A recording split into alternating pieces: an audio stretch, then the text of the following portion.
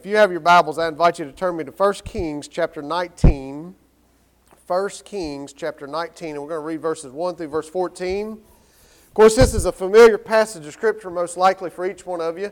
This is where Elijah has just had, one of the greatest miracles, greatest victories. I believe in the Word of God. I know that salvation is the greatest miracle of all. We see the crucifixion and the resurrection of the Lord. There's so many miracles in the Word of God, but this is one that, I'm telling you, is just so awesome. Right when he is going and he has just went through the experience of Mount Carmel, where he goes and you see all the prophets of Baal and all the prophets of Asherah and everything else, and Elijah's there by himself, but we know that you and God is a majority, amen? And he's sitting up there outnumbered in every way possible, and all the enemies of God are taunting him and talking ill about the Lord and all this stuff like that. And of course you remember they have this showdown where the one who has the God who answers by fire proclaims that is the one and only God. And if you remember that, prophets of Baal and Asherah begin to cry out and do all this stuff, and they're doing all these ritualistic stuff, and nothing happens, right? Because there is only one God, the God of the Bible, the God of creation. And I love the part where Elijah looks at him and says, cry a little harder, because maybe he's just falling asleep for a little while. And he kind of antagonizes him a little bit. But then this passage, let me back up and finish the story just in case you need reminding. Remember, when Elijah, though, takes and has them pour water all over the offering, he has them build trenches and fills that with water, if you remember. And then he cries out, and what happens? The Lord consumes the offering. He answers and consumes the offering and performs a great miracle. And then all the enemies of God are slain and laid out, defeated. And then we pick up in chapter 19, and this is kind of where I relate to most of the time. Now listen, I've experienced miracles of God. I've experienced God answering prayers and blessings like crazy, but often I live in chapter 19, where we find Elijah running for his life, the fire of God kind of burning out, if you will, and him living a defeated life emotionally, spiritually. And so I want us to look at this tonight, or this morning. It's not night yet, is it? Okay. I want us to look at that this morning and see how you and I can keep the fire of God burning, how we can continue to live in the Mount Carmel experience rather than the running and fleeing experience. Amen? So 1 Kings chapter 19, beginning in verse 1, says, Now Ahab told Jezebel all that Elijah had done, referring to Mount Carmel and all that experience, and how he had killed all the prophets with the sword. Then Jezebel sent a messenger to Elijah, saying, So may the gods do to me and even more if I do not make your life as the life of one of them by tomorrow about this time. And he was afraid and rose and ran for his life and came to Beersheba, which belongs to Judah, and left his servants there. But he himself went a day's journey into the wilderness and came and sat down under a juniper tree. And he requested for himself that he might die and said, It is enough now, O Lord, take my life, for I am not better than my fathers. Now, just a little bit of side sermonette. I probably won't mention this again, but in case I don't, I want you to see it. Is it not so clear when you and I allow the enemy to just overwhelm us, to cause us to live in fear, that we are so unstable emotionally, so unstable with everything about ourselves? He's running for his life, but in the same time, he's saying, Take my life. Is that not just how crazy our lives are when we allow the enemy to intimidate us? And I don't want to go any further because I get ahead of myself and begin to preach my message before I ever get through the passage. Amen? Now, verse 5, he says, He lay down and slept under a juniper tree, and behold, there was an angel touching him, and he said to him, Arise, eat.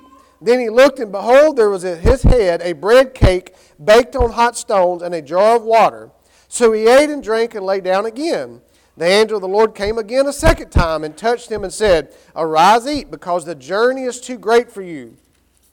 So he arose and he ate and drank, and went in the strength of that food 40 days and 40 nights to Horeb, the mountain of God.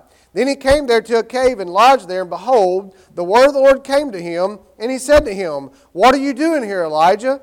He said, I have been very zealous for the Lord, the God of hosts, for the sons of Israel, forsaken your covenant, torn down your altars, and killed your prophets with a sword. And I alone am left, and they seek my life to take it away also. So he said, Go forth and stand on the mountains before the Lord. And behold, the Lord was passing by, And a great and strong wind was rending the mountains and breaking in pieces the rocks before the Lord, but the Lord was not in the wind. And after the wind, an earthquake, but the Lord was not in the earthquake. After the earthquake, a fire, but the Lord was not in the fire. And after the fire, a sound of a gentle blowing. When Elijah heard it, he wrapped his face in his mantle, and he went out and stood in the entrance of the cave. And behold, a voice came to him and said, "What are you doing here, Elijah?" Then he said, "I have been very zealous for the Lord, the God of hosts. For the sons of Israel have forsaken your covenant, torn down your altars, and killed your prophets with the sword. And I alone am left, and they seek my life to take it away." Lord Jesus, we come to you. We thank you so much for being able to come today, Lord, and to worship you and to be able to sing praises to you, to be able to gather together. Lord, we count this as a blessing, a privilege. And God, we know it's a great responsibility to do just what we're doing right now, gathering as one body, God, together, worshiping you. Father, we thank you for that, and we thank you for those that are obedient to be here today. Pray for those that couldn't, Lord. And God, now we ask that you would just put a blessing on your word, that you'd speak to our hearts, open our hearts, our minds, and our ears to receive it. And Lord God, we once again rebuke the devil, Lord God, in the name of Jesus, and demand that he be gone and every other spirit be gone other than the Holy Spirit of God. We pray this in Jesus' name. Amen. So today, to answer the question, how can we keep the fire burning? How can we continue to live where Elijah was when he was calling out to God and God answered and just poured out fire from heaven and consumed the offering and gave him an unbelievable great revival and great just victory and all that he had saw on Mount Carmel? How can we continue to live there rather than living where we see Elijah running in fear, unstable, and all the things we read in chapter 19? How can we continue to live on fire for the Lord? Well, number one, don't allow Satan to intimidate you. Don't allow Satan to intimidate you. I want us to see this today, and I know we recognize this, but Satan wants you to fear him more than you fear God reverently. Amen? Satan wants us to live in fear, live in darkness, live in that moment to where we're just consumed by fear. I don't know about you, but you've probably heard me mention this briefly just through the times I've been able to preach with you guys and be able to worship with y'all. But fear, anxiety, and those things of that nature have been a constant attack in my life.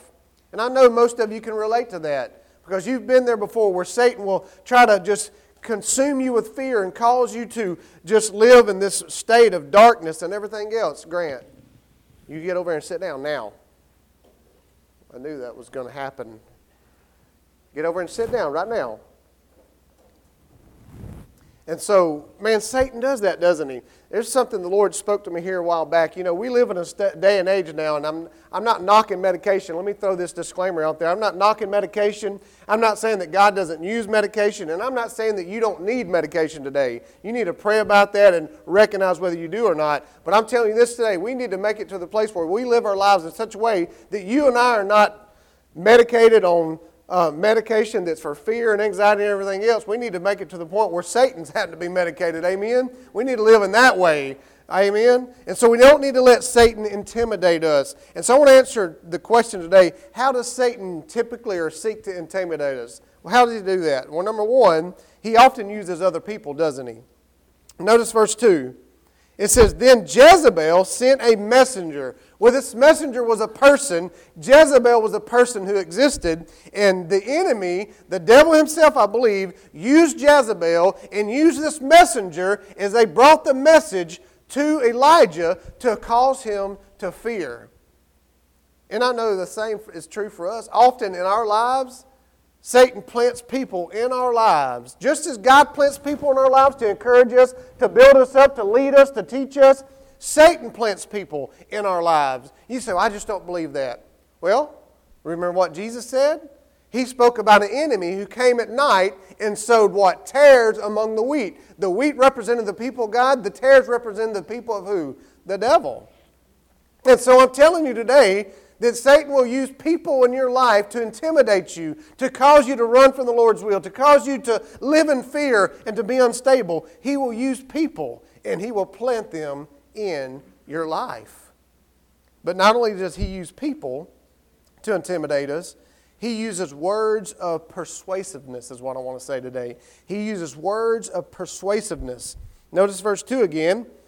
It says that Then Jezebel sent a messenger, Elijah. Notice what happens though. Saying, and here comes those words of persuasiveness, so may the gods do to me and even more if I do not make your life as the life of one of them by tomorrow about this time. So Elijah, as I can picture it, is celebrating. They've had this great miracle. He's been on a roller coaster ride. I promise you, as he's sitting there outnumbered by the prophets of Baal and Asher and everyone else, he's overwhelmed, but he's walking by faith. He's praying. He's watching them. He gets a little bit of Holy Spirit boldness. He begins to taunt them and say, hey, your God's not answering. Maybe he's asleep. Holler louder. Do this, do that. And then he steps into the victory circle. He calls down fire from heaven. He sees all the enemies of God slain. He's picturing that, and he's beginning to celebrate. But I know as you and I always know there's this little doubt that comes. There's this little voice that comes. Often it's loud. Sometimes it's silently coming out there. And man, he is sitting there picturing in his mind all the victory. And I don't want to get too gory here, but the blood that is just laid all over the ground with all these enemies of God. And here comes the enemy in a person, and now with the words of persuasiveness saying, listen, by this time tomorrow, I consider myself dead if you're not like one of them, is what Jezebel said. These words of persuasiveness. Do you agree today that Satan has a way with words, doesn't he? He knows exactly what to say, how to say it, when to say it. And by the way, as we talk about people, I just said that he uses people. We see this as Jezebel sending a message through someone. Man, he knows how to get someone to say the exact thing you don't need to hear, doesn't he?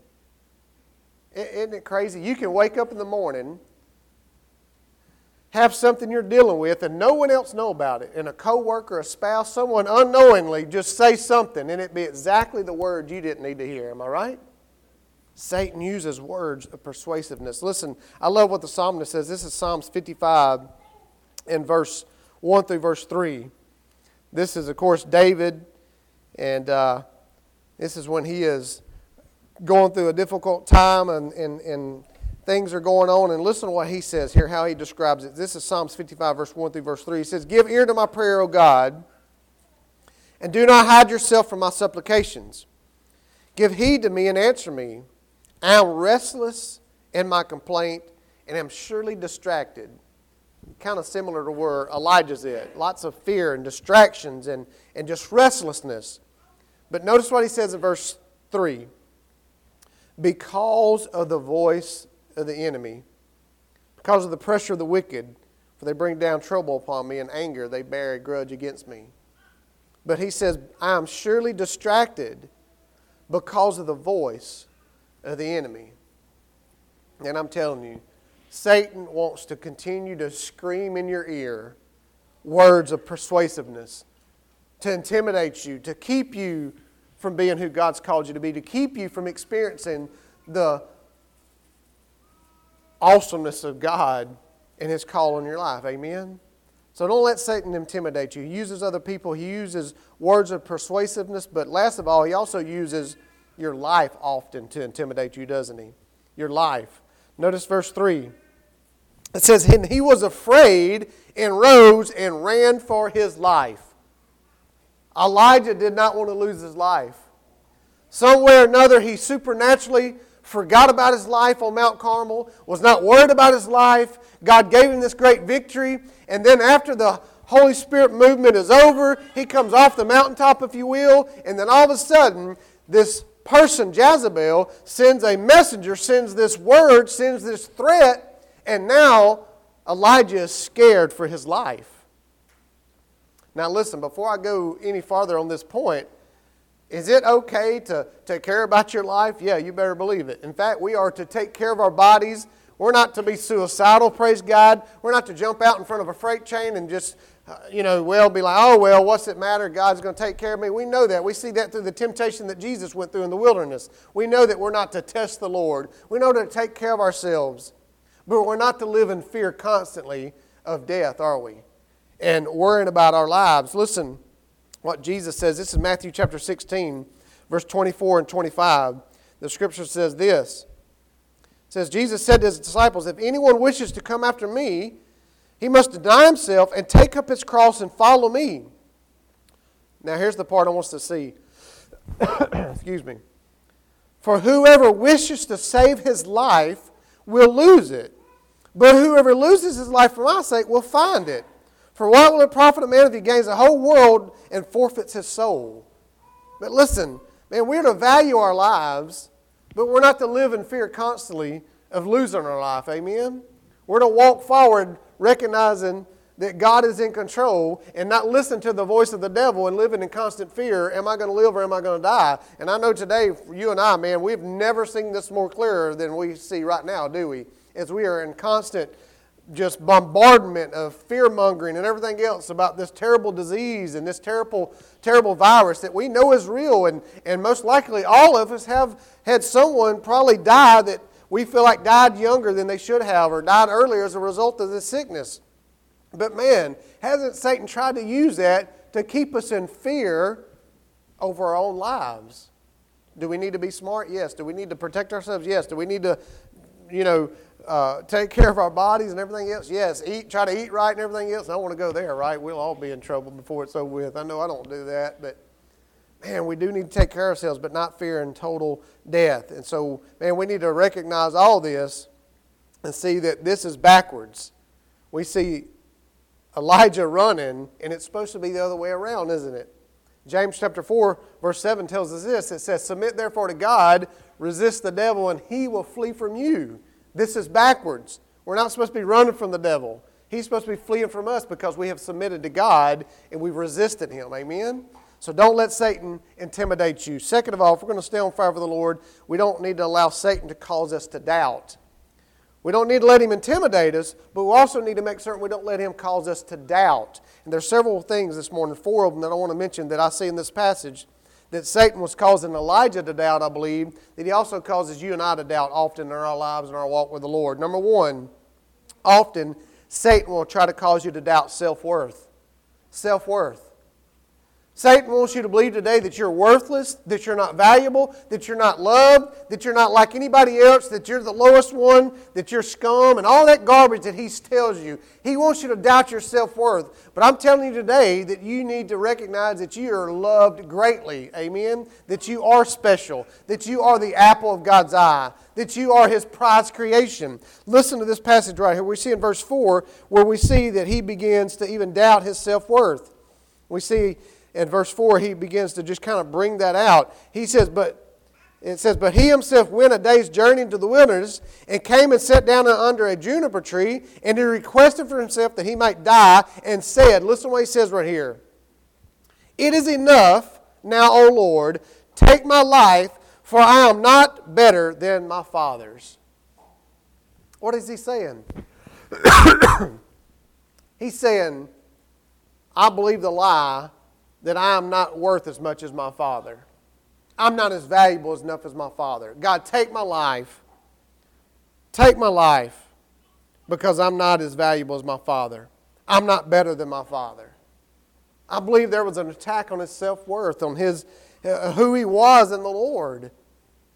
We need to make certain we don't let Satan cause us to doubt that. But also, I'll tell you another way that Satan causes us to doubt, and that's God's provision in our lives. God's provision. Today, again, we live in a place and age where things are happening so rapidly and so crazily. Some of y'all, maybe during the shutdowns or even after you got laid off, man, I'm just telling you, here January 1st, we found out, my wife and I, about 13 years ago, got involved in a company. It became very, very awesome for us financially. January 1st, they shut down just like that. Just like that. Finances, and listen, God's taking care of me. I'm not saying that to try to get sympathy or anything else. I'm just telling you, we live in a world right now that's unstable. The whole testimony of that deal is this. We came this close to just going out in evangelism and not going by vocational for work and resting on that business. And I thank God I listened to him and didn't do that. Amen? Because he knew COVID was coming. He knew that was going to happen. But we live in a time where, man, God's provision, we often question it. I got a text the other day from a family member. Said, hey, have you went and bought some bottled water? Have you bought this and that? The truckers are going to be protesting March the 1st. And I thought to myself, this person is scared to death. And listen, I'm not saying I'm not going to go buy a case of waters if they go on strike, but listen, man, have we not seen, people buy a bunch of toilet paper too, right? Man, I'm thinking, man, if I know there's not going to be anything on the shelf, I'm going to get something besides water. I'm going to go buy me some meat or something too, amen? But listen, it speaks to us, doesn't it, of how we are in fear and of God's provision. Are we going to be able to pay our bills? Are we going to be able to feed our family? Are we going to have what we need? Well, man, in this passage right here, more than once, we see where an angel of the Lord takes and feeds him. Is that not amazing? And then is it Elisha? Somebody help me, my Bible scholars. This is Elijah, but was it Elisha or Elijah where a bird comes and takes meat to him as he's by the brook Cherith? Is that what it's called? Remember that passage? God's going to take care of us. God is going to provide for us. Let me read this verse 5 in 1 Kings first. It says, he lay down and slept under a juniper tree, and behold, there was an angel touching him, and he said to him, arise, eat. Was there a McDonald's nearby? No. Was there a Cracker Barrel? Nuh-uh. It was God himself feeding him. Amen? And then we see it again later on in the passage. And down in verse 7, at the end of verse 7, rise, eat, because the journey is too great for you. And it says that he went 40 days and 40 nights on that food. That was some awesome energy bars. Amen? It was some good stuff. But listen, this is one of the familiar passages of the psalmist in Psalms 37, verse 25. He says, as I've been young and now I am old, yet I have not seen the righteous forsaken or his descendants begging bread. God will provide for us. We don't have to doubt his provision.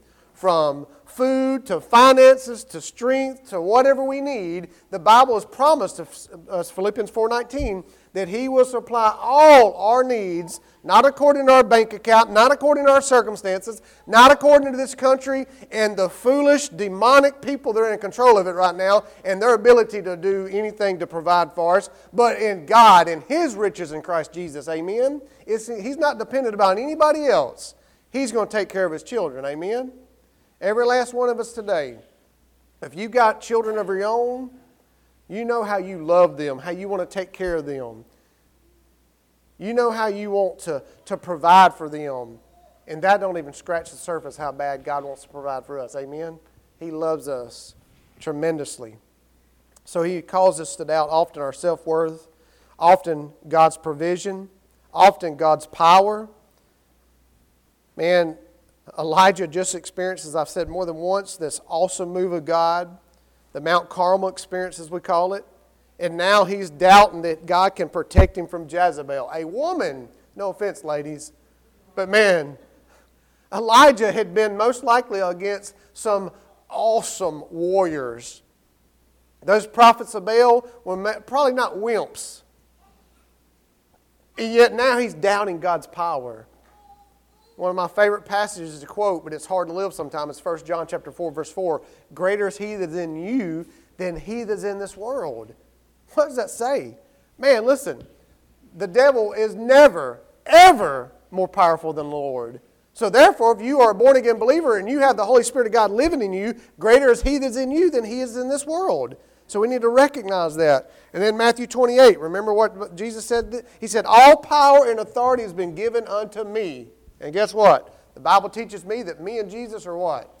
Not good buddies, not just acquaintances, not just meeting up every once in a while, but we are what? One. So if all power and authority has been given to Jesus, then I have all that power and authority if I stay submitted unto him, walking hand in hand with him. Amen? So we don't have to doubt God's power. And then also, one more thing I want to mention that Satan often causes us or tries to cause us to doubt, and that's God's love. God's love. Man, today, we don't even need to doubt God's love. I know our circumstances are tough right now. I know there's difficulties all around us. I know there's hard things taking place. And Satan often will come with those words of persuasiveness that I mentioned earlier. And he'll say, God don't love you, look at this. God don't care about you, look at that.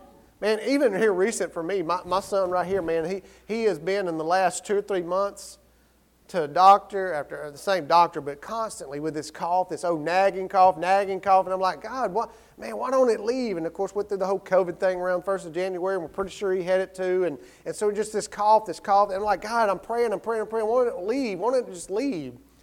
And thank God, we got to an allergy specialist, and he said he had mild asthma, and God took care of it. But in that process, I was like, God, don't you love me like so-and-so? Their kids are okay, and my kids have been blessed. I've got to admit that. But, man, in those moments, though, when things are going on, don't we often doubt, like, God, don't you love me? We should never doubt God's love, right? Man, we should remember one of the most quoted passages of Scriptures, other than Psalms 23 probably, is John 3:16. For God so loved the world that He gave His only begotten Son, that whoever believes in Him should not perish, but have everlasting life. Man, we need to be reminded every day, God loves us. Don't doubt it. He gave His only Son. And you've heard me quote this, I know, Romans 5:8. He demonstrates His love towards us, yet while we were sinners, He died for us. Man, He took the punishment. He took the suffering. So don't let Satan cause you to doubt your self-worth, God's provision, God's power, and especially God's love. Third of all this morning, don't allow Satan to draw you away from God's will.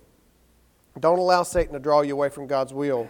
We know that God's will was not for Elijah to be running. I mentioned earlier, God's will is for the devil to run from us because Jesus is in control of our life. But listen to verse 9 and verse 13. It says, Then he came there to a cave and lodged there, and behold, the word of the Lord came to him, and he said to him, What are you doing here, Elijah?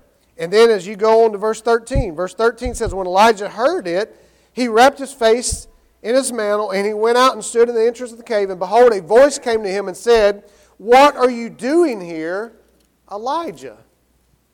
In other words, I believe, without a doubt, that the Lord is going to Elijah, and He says it twice. What are you doing here? What are you doing here? In other words, why are you not where you're supposed to be? Why are you not in the center of my will? Now, thank God that God was there and God was trying to restore him, and God did restore him. And thank God that He cares enough about us that when we do try to run from Him or get off the path or whatever, that God still loves us and God still cares, but He still confronts us with this question: what are you doing there? Maybe this morning, some of you right now, God is saying that to you spiritually. What are you doing there? Some of us right now are possibly in spiritual ruts from fear and doubts and anxiety, or just sin, plain old sin, which fear and anxiety is, amen? And we're just living in sin and living in a spiritual rut, and God is saying to us this morning, what are you doing there? So don't let Satan draw you out of God's will. You want to stay on fire for God? Stay in the center of His will. Stay right where He wants you, amen? You want to be miserable? You want to be undone, unstable, defeated? Then get out of God's will. That's the fastest way, folks. And many of us know that. Many of us have experienced that, haven't we? So if you want to stay on fire for the Lord, don't get out of God's will. Don't leave God's will. And then last of all this morning, if we're going to stay on fire for the Lord, don't neglect your relationship with God. And I know this is elementary, but we need to be reminded of this constantly, day after day, don't we? Don't neglect your relationship with God. And we know we need to pray more. We need to be in God's Word more, but we need to act upon the communicating with God and the Word of God. But listen again, I'll go back to verse 9 again, and I'll read. It says, Then he came there to a cave and lodged there. And behold, the word of the Lord came to him, and He said to him, What are you doing here, Elijah? Now I want us to kind of focus on where that was, where he's at. We go to verse 14. It says, of course, we know this whole experience where he's seeing the earthquakes, he's seeing the fire, he's seeing all these different things. And now we see in verse 14, it says, Then he said to him, I've been very zealous for the Lord, the God of hosts, for the sons of Israel, forsaken your covenant, torn down your altars, and killed your prophets with the sword, and I alone am left, and they seek my life to take it away. And so we know that he if you go back to verse 8, you'll see it tells us that he went 40 days and 40 nights to Horeb, the mountain of God. Now, Horeb, the mountain of God, is a starting point for Elijah. It's a starting point where he's going back to where his starting point with God, if you will. And in fact, Horeb is also Mount Sinai, where we know that that is where God first appeared to Moses, right? And then as I studied and read a lot of different commentaries, a lot of folks believe that exactly where Elijah was most likely where God put Moses in the cleft of the rock as he allowed his glory to pass him by. And so this is a special place. I'm not condoning Elijah running from the Lord, but one thing we can learn from him in this process is he went to a starting point. He went somewhere that was special, a starting point in his relationship with God, something that was really special when it came to spirituality. Amen? And so today I ask you this question. Do you have a starting point? Do you have somewhere where you can go back, where you know where you started with the Lord? For me, I've shared this before. I know that I can go right down the road, not very far from here, in that little parsonage to the right of Providence Baptist Church off Point Wilhite Road, right there in the curve, right there by the grocery store, or the little convenience store. It used to be Nolan's Grocery. I can go right there to that parsonage. I can tell you where I was sitting, where I was standing, where my pastor took me out of that parsonage into the building next door, the church, and we sat down in his office, and I can tell you where I was sitting when the Holy Spirit of God dealt with me when he shared the gospel with me, and I was born again right there, and my starting point started right there. I can take you right there to that spot, and it's special to me. It's special. A lot of people pass by it every day, probably don't even notice there's a church there, people that don't live there, but it's a special place for me because I can go back there, and I know that's where it started. It began for me, my walk with the Lord. Ask you the question, do you have that? I believe that's why Elijah went to Mount Horeb. I believe that's why he was there. Do you have a starting point? If not, then today you can. Today you can have a starting point. You can today enter in a relationship with Jesus. Very simple. Just simply by asking in faith, you can receive him today as your Lord and your Savior and begin to be his child. Maybe some of you today are like me and, man, you know you've got a starting point. You know that you're a child of God. You know you've been saved. But, man, it's just been one thing after another. One spiritual rut after another. And maybe today you feel like, man, I'm just not where I'm supposed to be. There's not no feeling. You know you're not where you're supposed to be spiritually. You might would even say what I've been saying often in the last little while of my life is it's been so chaotic. I've been thinking, man, this is the furthest I've ever been from the Lord, or this is the coldest I've ever been for the Lord, or this is the less on fire I've ever been for him, and I constantly am processing that. And you know the beauty of all that today is if we're willing to just confess that, if you know you're a child of God, you know you got that starting point where you were truly born again, you know what, man, if you're just willing to just repent and ask God to cleanse you today, he'll do that and restore you beautifully. Amen? How many examples do we see that in the Word of God? From Elijah to Elisha to Peter, man, on the banks of the water there as he's eating fish with Jesus, and Jesus beautifully restores him. Remember, after Jesus was resurrected. Man, all these beautiful stories we see, God always pours out mercy and grace on those who repent, doesn't he?